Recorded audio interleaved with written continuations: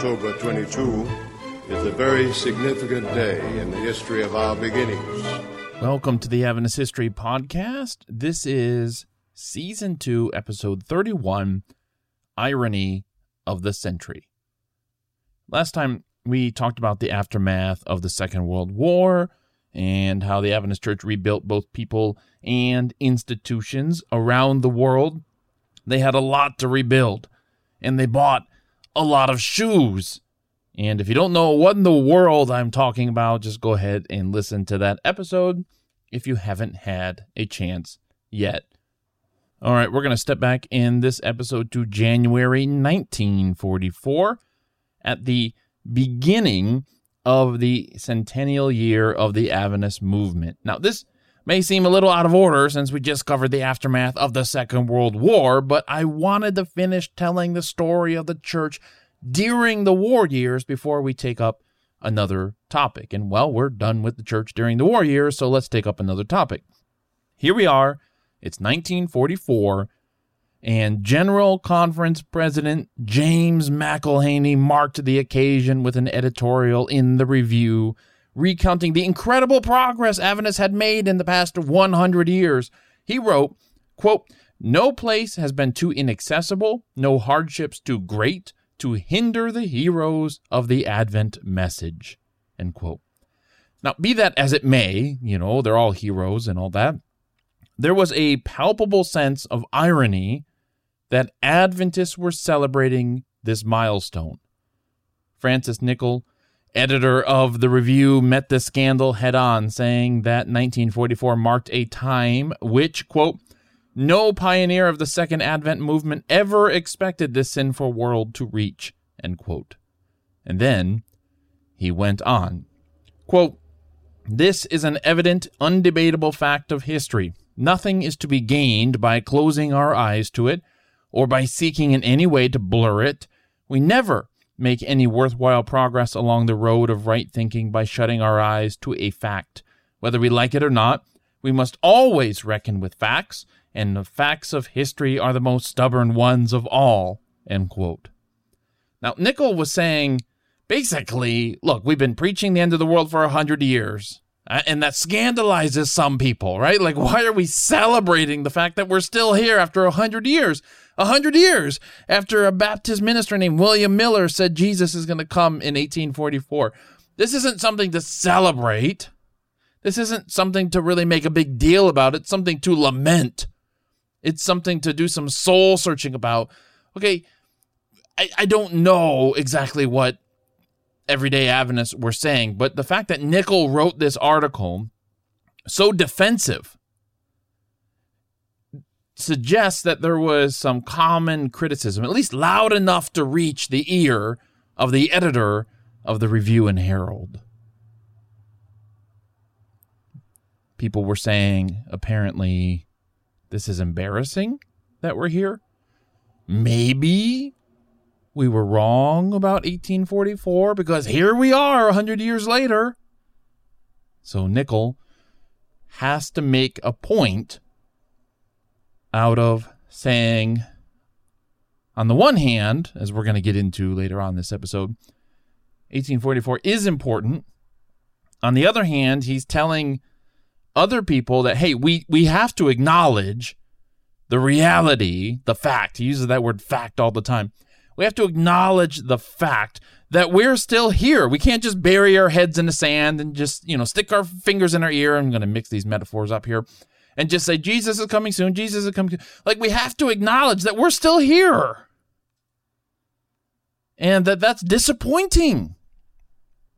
Should we call this the second, maybe not great disappointment, but it's disappointing that we're still here. Now, he went on in the article to argue that the 2300-year prophecy that ended in 1844, that after that there's no more time prophecies, there's no more great empires expected to rise and fall. Adventists were tasked with the job to just keep preaching their message and remain faithful until Jesus does come. Still expected this to be soon. Reminding them that, look, it's not that we're wrong in our interpretation. There's nothing left to look forward to in terms of time prophecy, in terms of world empires. We're at the end. In another place, someone said that we're on borrowed time now. We just have to stay faithful. Later at the Spring Council, the one at the Stevens Hotel in Chicago, where Black Adventists won approval to set up their own conferences, McElhaney devoted his Sabbath sermon not to that topic, but to the irony that Jesus had not yet returned. Some today, he said, quote, are apologizing for our still being here 100 years after the beginning of this message. Some are emphasizing their regret over the fact that the Lord has not yet come. Some are emphasizing the mistakes and failures of the church. Some even are emphasizing their lack of interest in the Lord's coming by failing to preach about it. End quote. While war blazed across the continents, McElhaney was concerned with a lack of what he called Advent consciousness. He recounted his earliest years listening to Ellen White and the other pioneers preach countless times. McElhaney said that the message that Jesus was going to come soon saturated us and possessed our very beings. And then he's added, nothing was more vivid, more real, or more outstanding to him and his friends in those days. Just reflect for a moment, if you will, on the language that McElhaney is using to describe the grip of Jesus' soon return on him at the turn of the century, 1800s moving into the 1900s. It saturated us. It possessed our very beings. Nothing was more vivid, more real, or more outstanding. Simply put, he said, we had an Advent consciousness.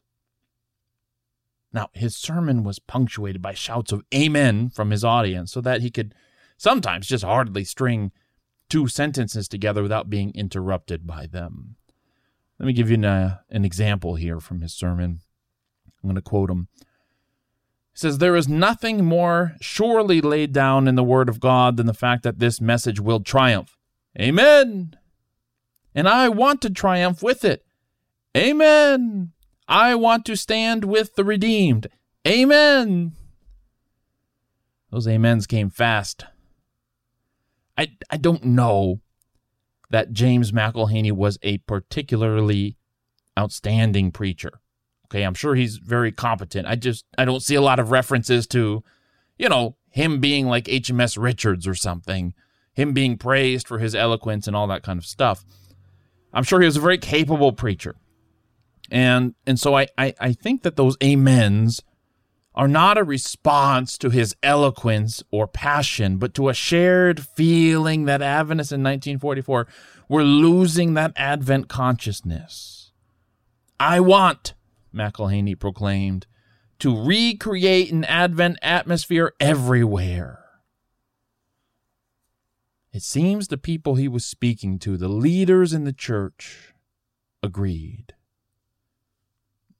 They were losing something. They sensed it, and they wanted it back. Now, you only need to listen to this sermon for a few minutes to realize that this was more than a sermon. It was a manifesto.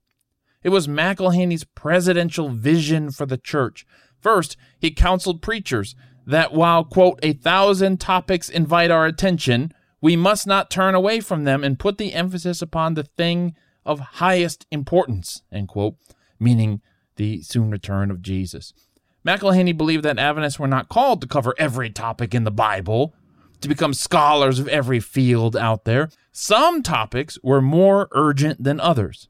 Now, I've noted in a previous episode how the Adventist church was growing despite losing an alarming number of their members, and that this concerned church leaders. It's not a unique situation to Adventists back then or now. Many churches are going through that. They're just bleeding members, even while they may be baptizing even more. Still, a lot of people just walking out the back door, right? And this is concerning to church leaders, of course. Well, McElhaney had the cure for that. If only Adventist preachers could regain their focus on the three angels' message, which was another name for the urgent collection of truths that Adventists felt called to proclaim in the last days. Well, if only we could get that three angels' message back, then the church would stop bleeding members. He said, quote, the preaching that will win the people from the world and lead them to give up the world, that will change all their habits and customs in life and lead them to throw in their lot with this movement, is the preaching that will hold them in the message, end quote. That emphasis is his. The preaching that will win people is the preaching that will hold people, he's arguing. Now, second, McElhaney told his congregation that Adventist schools needed to stop worrying so much about what he called higher degrees and scholarship. You remember that accreditation was a concern, was a very hot topic throughout the 1930s and even into the 1940s. Should we agree to the standards that are being set so that we can offer certain degrees? That kind of takes... It's still a somewhat controversial thing today. Just a little personal anecdote. I know when I was about ready for college, I had the option to go to several different places in the Adventist world that were not accredited, that portrayed themselves as, we're going to teach you Adventism pure and simple. Those accredited Adventist universities and colleges, those people have compromised. They have to give you classes that some accrediting body insists that they give you, that aren't necessarily Adventist, right? Like, so the tension is still there, okay? That's all I'm trying to say. But McElhaney was worried about these high degrees in scholarship, and he told his congregation that it should be the goal of Adventist schools to impress the young people with the great importance of the truth of the Lord's coming. Those are his words. And that brought another amen. So he continued, quote, "Forgive me for saying it as bluntly as that, but I have a deep conviction that needs to be done," end quote. We need to stop worrying in our schools about higher degrees and all of that, and we just need to teach these kids. We need to impress upon them the great importance of this three angels message. You don't often find a General Conference president as blunt, as he put it, especially when talking about schools, but there you have it. Now, he did clarify that scholarship was a fine goal. He didn't have any problem with that, but it was a goal that needed to be subordinated to the higher goal of Adventist education, which is to indoctrinate Adventist young people. Now, I recognize that word indoctrinate is a bit controversial. It's my word, not his, and I don't mean it in a negative way. McElhaney believed that Adventist schools need to be places that were saturated with that vivid and possessing conviction of the urgent need for the world to hear this Adventist message. If young people could catch that fire, they wouldn't leave the church. They wouldn't worry about the earning potential of a degree or social status. They would live lives of service. And if that's going to happen, then the leaders of these schools need to be devout Adventists. And the congregation didn't even let McElhaney finish this sentence before they interrupted him with their amens, right? These principals, these college presidents, they need to be the most devoted people spiritually and not just good academic leaders in their field. So I use the word indoctrinated to describe how he thinks that schools, their fundamental purpose is not to make a good nurse out of you or a good engineer out of you or a good scientist out of you, but to make you a good Adventist. And the rest is just a bonus. Not that he, again, as he said, not that he disparaged scholarship or the intellectual life, he says, but just we need to keep our eyes on what's more important. Okay. Next, he talks about publishing houses. He lamented how some Christian publishing houses out there were printing secular books and even what he called good literature. Well, there's enough good literature in the world, McElhaney believed. What the world needed was what he called the message of this hour. Okay, next he goes on, talking about hospitals and medical schools and how they tended to copy the worldly hospitals that surround us. You wonder which direction from Chicago, where he was, which direction was he looking when he said that? Was he looking west? Was he looking north? Or east, maybe? Oh, there was another chorus of amens, right? That our hospitals need to stop copying the hospitals around us. Again, This is still a discussion point in Adventism today. We have many, many hospitals around the world, but when you read about the operations of the Battle Creek Sanitarium, McElhaney's point was, you read about some of these things that were offered, and now we're worried about kind of updating our standards of care to offering just what other hospitals offer, and we're losing something, he said. Again, fairly controversial thing today to have this discussion. Well, McElhaney was far, far from being the first General Conference president to call Adventists back to the spirit of those early days. He wouldn't be the last. Church leaders have always worried about the spiritual condition and direction of the people. Religious leaders have always thought that all major problems could be solved by proper devotion, right? I mean, the rabbi once said that if Israel could keep the Sabbath properly, for one day the Messiah would come. It's always been a tendency for religious leaders to say, if we could just get it together, if we could just hold on to it, if we could just be devout enough, faithful enough, consistent enough, then our problems would be solved, right? So I think we got to understand McElhaney within that tradition of religious leadership. His sermon is very much within that tradition, so I don't want to read too much into it as if it's really something new that has arrived on the scene. Yet the sermon strikes me as more than that, because at least more than another leader saying what leaders are supposed to say, because he outlined this call to return to the Adventist nature of Adventism as a program, or maybe a vision for the entire church. Right? He's saying what we need to do is get back to this word Adventist that's in our name. We need to hold on to that name and figure out what that means and live it. And not just we in a general sense, but local preachers, hospitals, publishing houses, schools. Like we all need to kind of align ourselves with this thing. Now, see, the church had become too big for any one person to lead.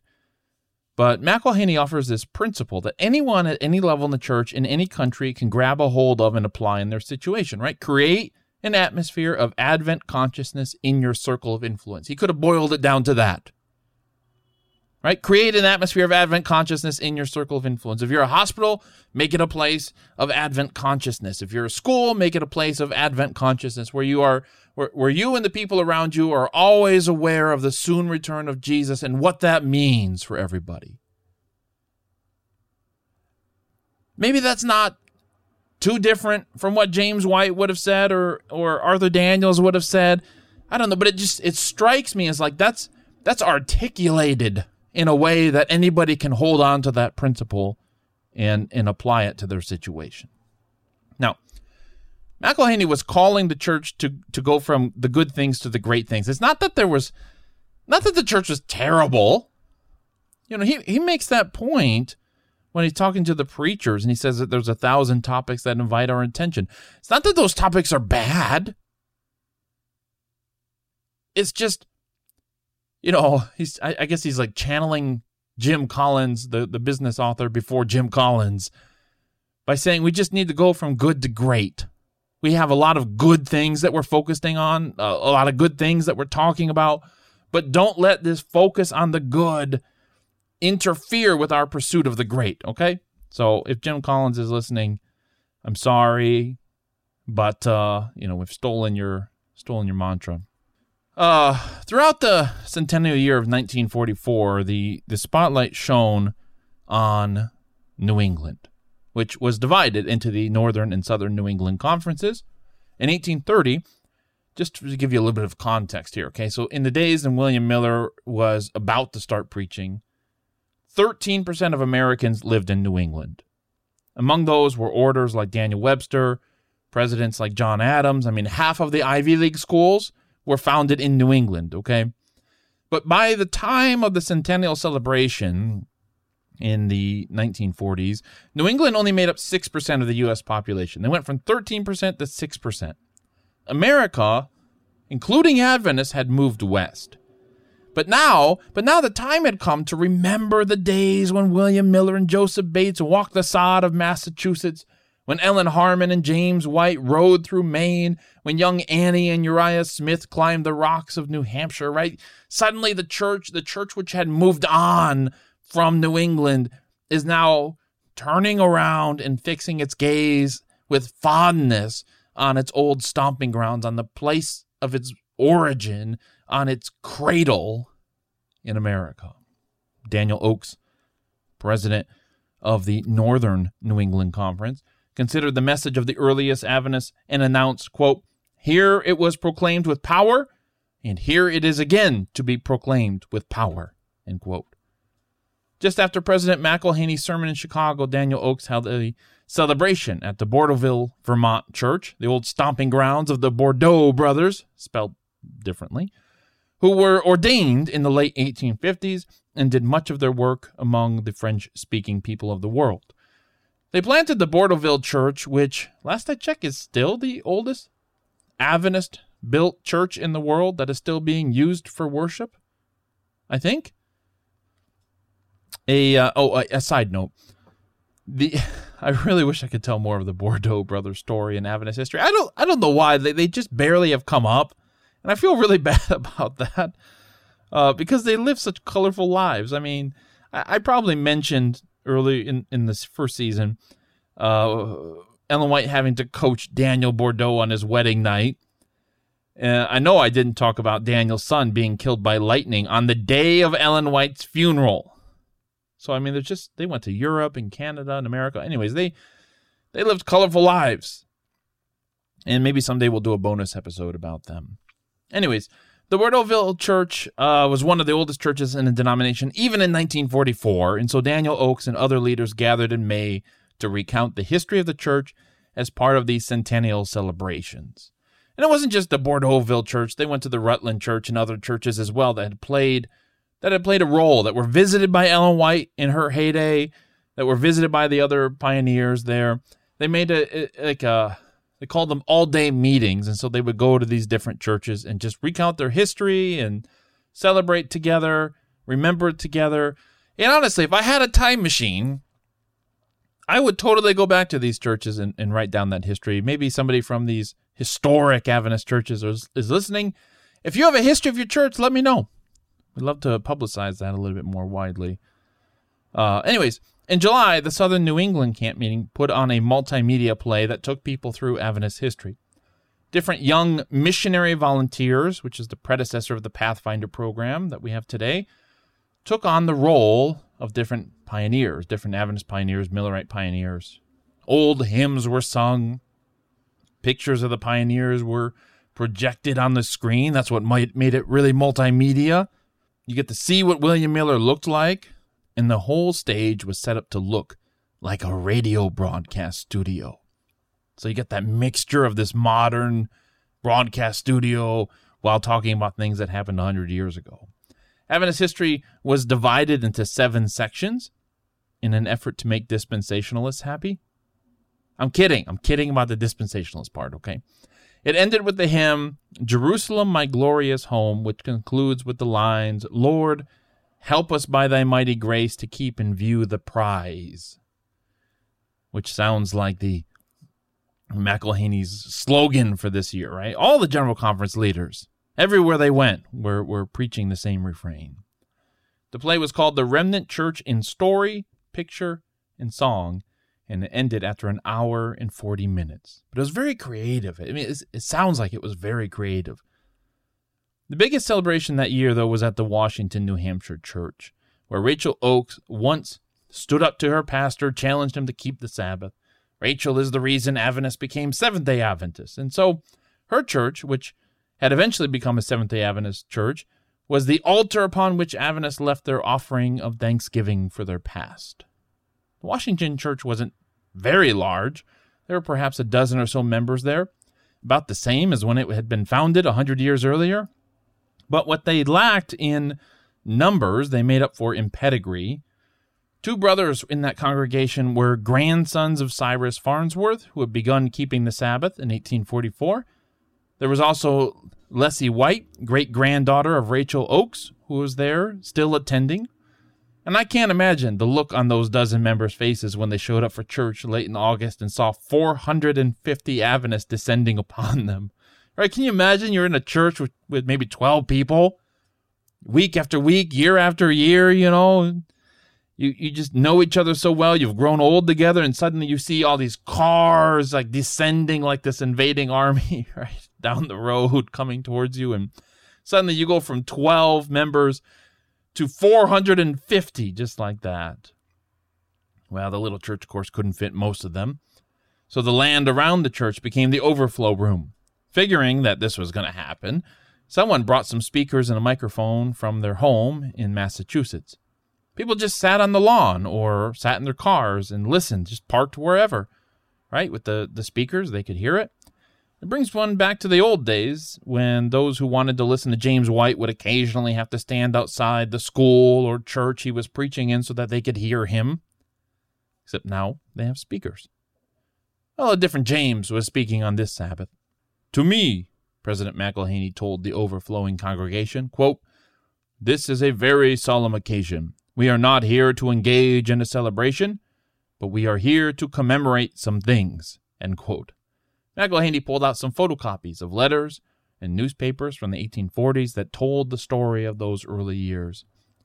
"If these walls could speak," he said, "what a testimony they would bear." Again, McElhaney repeated his call for Adventists to recommit themselves to the imminence of the second coming, asking, quote, "What should this occasion teach us today? That we need a greater intensification of our zeal and of our fervor and piety and godliness," end quote. In the afternoon, Daniel Oakes spoke of the work in northern New England. The president of the Upper Columbia Conference, based across the country in Washington State, by the way, gave Daniel Oakes a check for $1,000 to do evangelism in what he called, or what was called, the cradle of the Advent movement. Right, the spotlight of Adventism is now on New England, at least in America, and everyone else is fighting a war. Well, America's fighting the war too, but you get my point. And and it's like at least one other conference is like, hey, we want to give you some money to do evangelism in this place where Adventism began, because it's important for Adventism to be strong here. I think that's the message behind giving the check. Well, after that meeting, they spent the next several days on a pilgrimage to the homes of William Miller and Ellen White, among other pioneer places. And as they were driving to William Miller's grave, one of the cars in the convoy tuned in to the Voice of Prophecy radio broadcast to hear that familiar hymn, "Lift up the trumpet, and loud let it ring, Jesus is coming again." And some of you are singing right now, aren't you? Anyways, McElhaney put his right hand on Miller's tombstone as they visited the grave with that music playing behind them, and he began weeping. Quote, "What a coincidence. Here lies a man who preached the advent of Christ to his community. Here we are 100 years later proclaiming the Advent truth throughout the world by radio." End quote. Tours of these pioneer places were a feature of this centennial year. Uncle Arthur Maxwell, the editor of Signs of the Times, made a pilgrimage with a group in July. They were searching for the grave of William Miller, but didn't know exactly where it was. As Maxwell put it, quote, "One member of our party was sure it was to our right, another that it was on our left," end quote.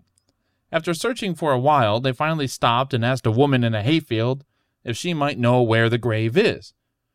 The woman said, "Indeed I do.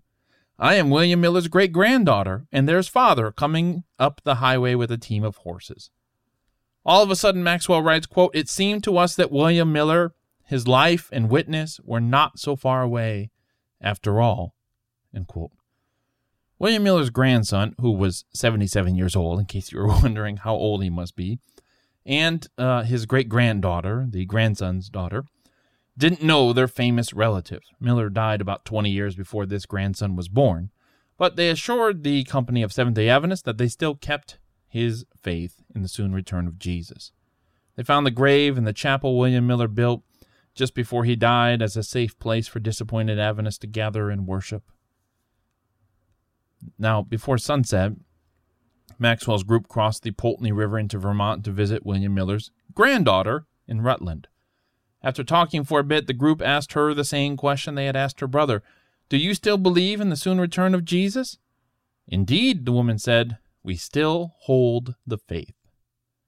The Roy Froom dedicated an extra issue of The Ministry to explaining the history and the value of William Miller's movement for Adventists today. Francis Nichol, editor of the Review, who we had mentioned earlier, explained that even just a few years ago, he wouldn't be able to tell you what the precise connection was between William Miller and Seventh-day Adventists. And he knew that he wasn't alone. A number of pastors had no idea how they were in any way related to William Miller's movement. Now, in this article, which took up the entirety of this issue of the Ministry, Nichol made 4 points.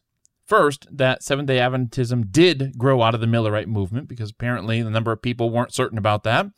Second, that understanding the Millerite movement helps Adventists make sense of their own theological position. Third, that a continued study of the Millerite movement will, in his words, brighten our own faith in the divine origin and leadership of the Adventist Church. Fourth, that Adventists don't need to distance themselves from the Millerites out of a sense of embarrassment. Nichol's decision to start studying the earliest days of the Advent movement, which, gave way to this article in the Ministry, but it also gave way to the book, The Midnight Cry, which took aim at the popular conception of William Miller as a crazy religious person and tried to rehabilitate him, tried to give him his day in court, is how Nichol puts it in the introduction to that book, wanted to give William Miller a fair shake. Now, Nichol wrote his introduction to that book, The Midnight Cry, on October 22nd, 1944. Now, the weekend of October 21, 22 that year were meant to be special. On Friday, a special service was recommended for the youth. During worship the next day, on Sabbath, the pastor was to set aside his sermon and talk about a Bible study the church put out called The Challenge of a Century. That Sabbath was meant to be a day of fasting and prayer. On Sunday evening, another special service was recommended with the focus on inviting former Adventists to return to the fold. That's right. Get to church on Sunday. You heard him. The Review had a special issue dedicated to the centenary, and it is phenomenal. Harry Anderson, a 30-something-year-old Adventist artist who had already done work for Coca-Cola and Ford, painted what would become the best-known illustration of the Second Coming, at least within the Adventist Church, just for this issue of the Review, just to grace the cover of this issue of the Review. And the issue was just chock full of art and articles and just kind of creative layouts of text and images. And I'll leave a link in the show notes if you want to check it out. It's pretty cool. With the centennial year over, McElhaney refocused on rebuilding after the end of the war. He was, of course, reelected in 1946 and, as I've mentioned before, didn't particularly care for the job of president. In 1950, he was relieved of that burden. Years later, he was getting some hydrotherapy treatment at an Adventist hospital when someone approached him. And this someone asked him, "You were president of the General Conference for many years. How did you like it?" McElhaney, I don't think, took too long to think about his answer, and he said, "I did not like it. It is too trying a task. It wore me out." I love those three really punchy sentences, right? I didn't like it. It was too trying a task. It wore me out. Also, can I just talk to that Adventist who came up and asked him that question while he was getting his hydrotherapy treatment? All right, leave the guy alone. Let him get through his treatment and then talk to him. Anyways, I'm just messing around. James McElhaney had called Adventists to remember what being an Adventist meant at the dawn of an age of radio and television and atomic weapons. To him, it meant living as if Jesus was coming soon. It meant not fixing your hope on this world. It meant believing that the judgment had already begun and that Jesus was going to bring justice when he came soon. Adventists have been accused of drilling the Sabbath into people. Emphasizing the fourth commandment over all the others. Well, now it was time to focus on the Adventist part of Seventh-day Adventist. This was the main message of McElhaney's presidency because he heard the growing volume of voices wondering if 1844 really meant anything. Were we wrong about that? Did we make too big of a deal about that? And he countered those voices of doubt or uncertainty by displaying great confidence. And that display of great confidence was exhausting. Now, I wish I could go back in time and talk with McElhaney from the vantage point of the 21st century. First of all, McElhaney, get into Bitcoin. But anyways, the other thing I would tell him was that we've celebrated he celebrated the centennial. We've celebrated the whatever 175 years is. We are 20 years at this point of this episode being recorded. We're 20 years away from the bicentennial of 1844, folks. 200 years since William Miller is just 20 years away. I tell McElhaney, do you really think Adventists can be just as certain in 2044 as they were in 1844? I mean, don't you think that the farther we get from some of these important dates in Adventism, like 1798 or 1833 or 1844, that the harder it is to see their significance? Not because people are spiritually disloyal or worldly or whatever, but just because of time. Time passes. Time erodes. Remember the Alamo. Remember Pearl Harbor. Remember 9/11. Remember the Anzac troops in Gallipoli. All right, like people are always told to remember these important dates, these important events, but it's hard. You can tell us to fix our eyes on Mount Everest, right? Keep your eyes on this mountain, but as we drive away from it, right, as time moves on, it gets smaller and smaller until even the biggest mountain in the world is barely visible on the horizon. Now, I'm not saying that Adventists are right or wrong about their theology. I mean, of course, I have beliefs about that, but it's not my place in this podcast to preach them to you. I'm just reflecting on the humanness of our memory. I'm talking about the collective meaning of things. It's hard for something to persist in meaning for hundreds of years, no matter how hard we try to keep that meaning alive. That's all. It's just hard. McElhaney was calling Adventists to remember and believe, and I would just love to have a conversation with him about what that means 100 years after 1844, or what that might mean 200 years after 1844. What if we get 500 years after 1844, President McElhaney? Would you still be saying the same things? Maybe he would. He'd probably tell me that he would be saying the same things. But I just think I'd love to have that conversation with him. In a sense, McElhaney's call was really understood and taken up because his successor in the presidency was about to gather hundreds of people for another Bible conference to reaffirm people's faith in Adventist doctrines. Now, unlike the last Bible conference in 1919, this one was open. And do you know what the really cool thing is? The really cool thing. Just come close. I'll tell you. We have audio recordings of it. And I'll share those with you when we talk about it next time. All right? We'll see you then.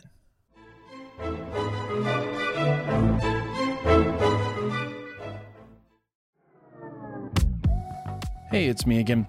If this episode didn't quench your desire for more Adventist history content, then go subscribe to Adventist History Extra. It's a private podcast that I do for those who support the Adventist History Project. You can get access to Adventist History Extra on the website, which is AdventistHistoryProject.org, or by becoming a patron at patreon.com. Now, there's more variety at Adventist History Extra, in case you were wondering. I do some interviews. Sometimes I do bonus episodes. We had a good episode here in the Adventist History Podcast, and I want to talk some more about it. Other times, I go behind the scenes at conferences I attend, like the Women in Seventh-day Adventist History Conference. What's more, just as a second announcement for you, Michael Campbell and I are leading a bus tour in October 2024. So, if you want to go drive around New England a bit, see the sights and have some fun, well, you can sign up for our bus tour newsletter, once again, at AdventistHistoryProject.org. And we're going to keep you up to date there about what you need to know to go and sign up for that and all of that. So just to be very, very, very, very clear, we don't have a sign up for the bus tour itself, but it's a sign up for the newsletter so you can stay informed about the bus tour, so I don't have to make announcements every single time and interrupt these episodes and all of that. That's where those announcements are going to be. So if you're interested, head on over to the website. You can sign up for the bus tour newsletter over there. Okay, I think that about does it. Thanks again for listening.